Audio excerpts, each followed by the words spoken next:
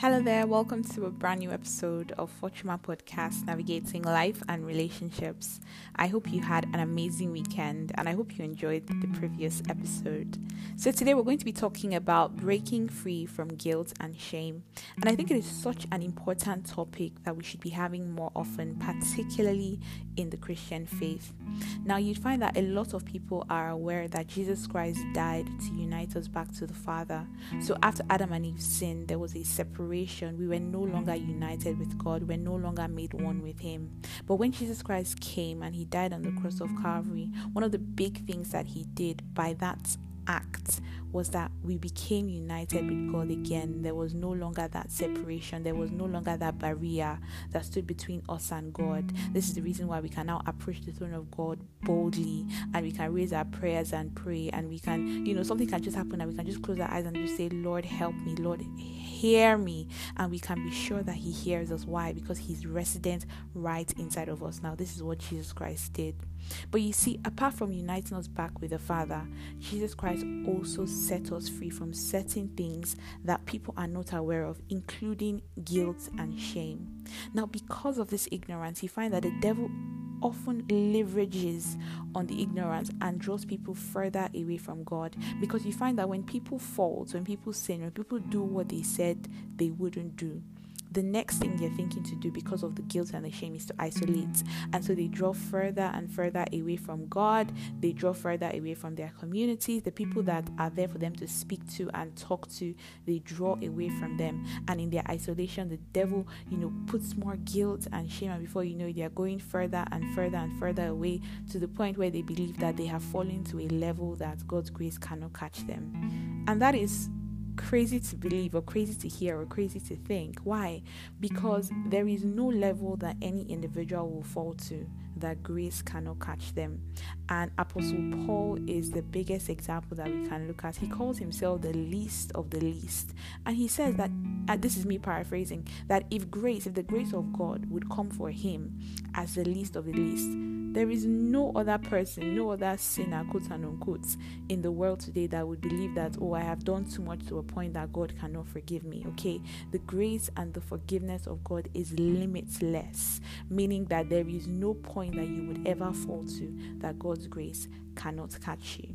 And so today we're going to be talking about 5 things that we must be aware of with regards guilt and shame. The first obvious thing that we've already said is that Jesus Christ took away guilt and shame as a result of His death on the cross.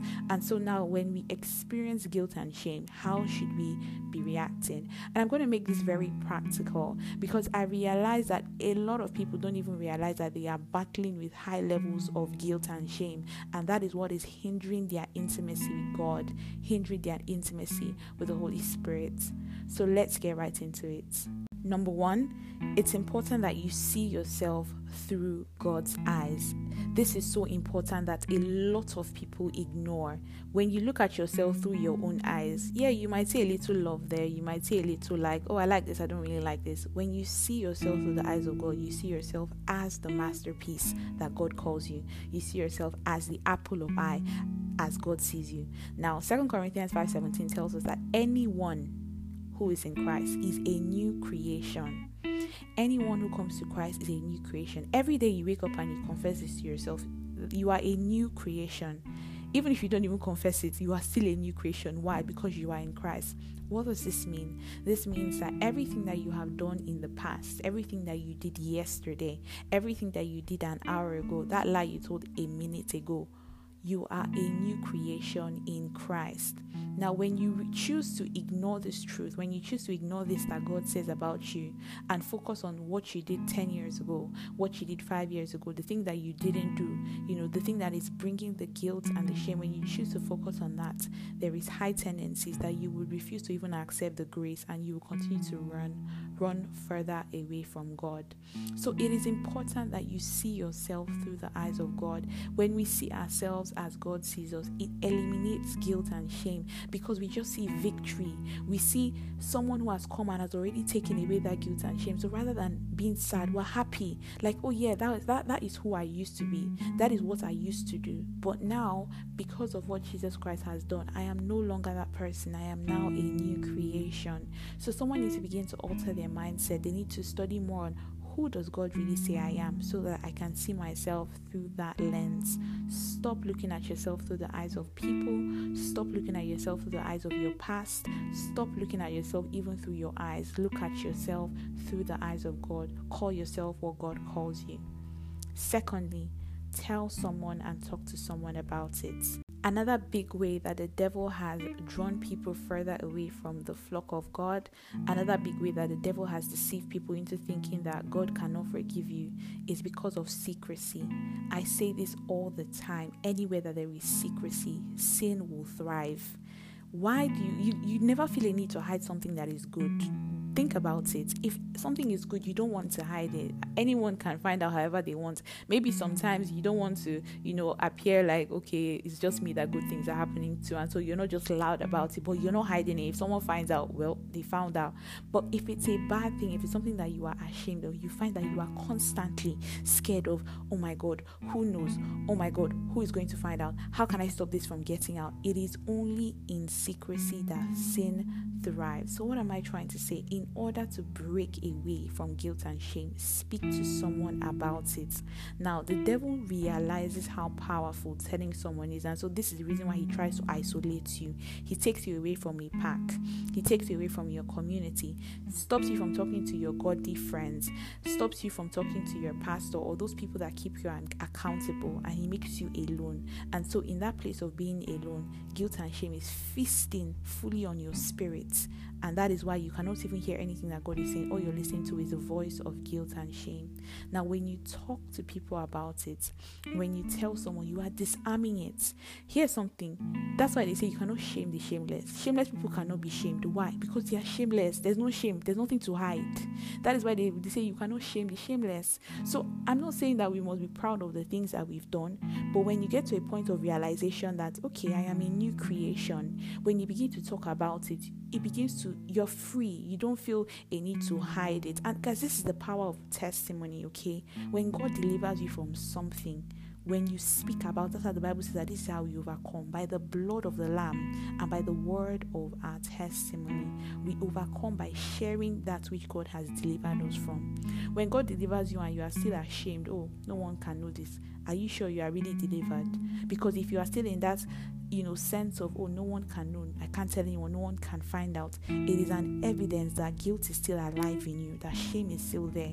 You must become shameless about the things that you have done in the past because of the victory that you have now received in Christ. So tell someone about that thing that is making you ashamed. Speak to people about that thing that is making you feel guilty. Why? Because you have been set free, because you are now a new creation in Christ Jesus. Number 3, it is important that we renew our minds. The Bible says that we should not be conformed to the patterns of this world, but be transformed by the renewal of our minds. Now, when we come to Christ, indeed there is a change of hearts, because the Bible tells us that He takes away our hearts of stone and gives us His heart of flesh. However, our minds need to be renewed. This is the reason why salvation is not instant. When you give your life to Christ, tomorrow you don't wake up and you are perfect. Tomorrow you don't wake up and you don't feel like stealing something, you don't feel like lying, you don't feel like gossiping. It's not an instant thing. It takes time, and it comes with the renewal of our minds. Now, how do we renew our minds? By studying the Word of God, by praying, by fellowshipping with other believers, because these people help us to see who God calls us. These people help us to understand what Christ says about us. So it's important that if you are trying to break free from guilt and shame, if you are trying to tap into the freedom that you already have in Christ, you renew your mind, because in studying the Word of God, you realize, oh, okay, yes, I lied, but the Bible tells me that it is the devil that is father of all liars, and Jesus Christ is my father, so I'm not a liar. It is reading the Bible that you realize that God says, love everyone around you, regardless of all that they have done to you, love them still. So as we study the Word of God, our minds are renewed, and as it is renewed, The shackles of guilt and shame are being broken. So this is a challenge to someone. You need to get intentional about Bible study so that your mind can be renewed. You have the heart of God, yes. You have the heart of Christ, yes. How about your mind? What is your mind thinking? What is the most constant state that you are in mentally? Is it one of victory? Oh yes, Jesus Christ has won the victory already. Or is it one of, oh my God, I did that in the past. Oh, I can't talk about this because I used to be this person. No, you are now a new creation. And so in renewing your mind, you root yourself in this identity and in this reality. Number 4, return to God over and over and over and over again. Now think about the prodigal son in the Bible. A lot of people, just talk about the fact that he realized he returned home. His father threw a party for him. We never really stop to ask ourselves, why did he return home? What took him home? Do you know that he did not think of repentance? He didn't think, oh, I've sinned against my father, let me go and beg for forgiveness. It was a realization of hunger. He was eating what pigs were eating, and he thought to himself, wait, how many of my father's servants will be eating this? Even in my father's house, my servants are eating better than I'm eating. I'm going home. What? It was food. It was hunger that made him realize that, I'm going to return home because I deserve better than this. So what brought him home? Food. But even in coming home because of food, he found the father. He was restored, and then he repented. Now, what am I trying to say?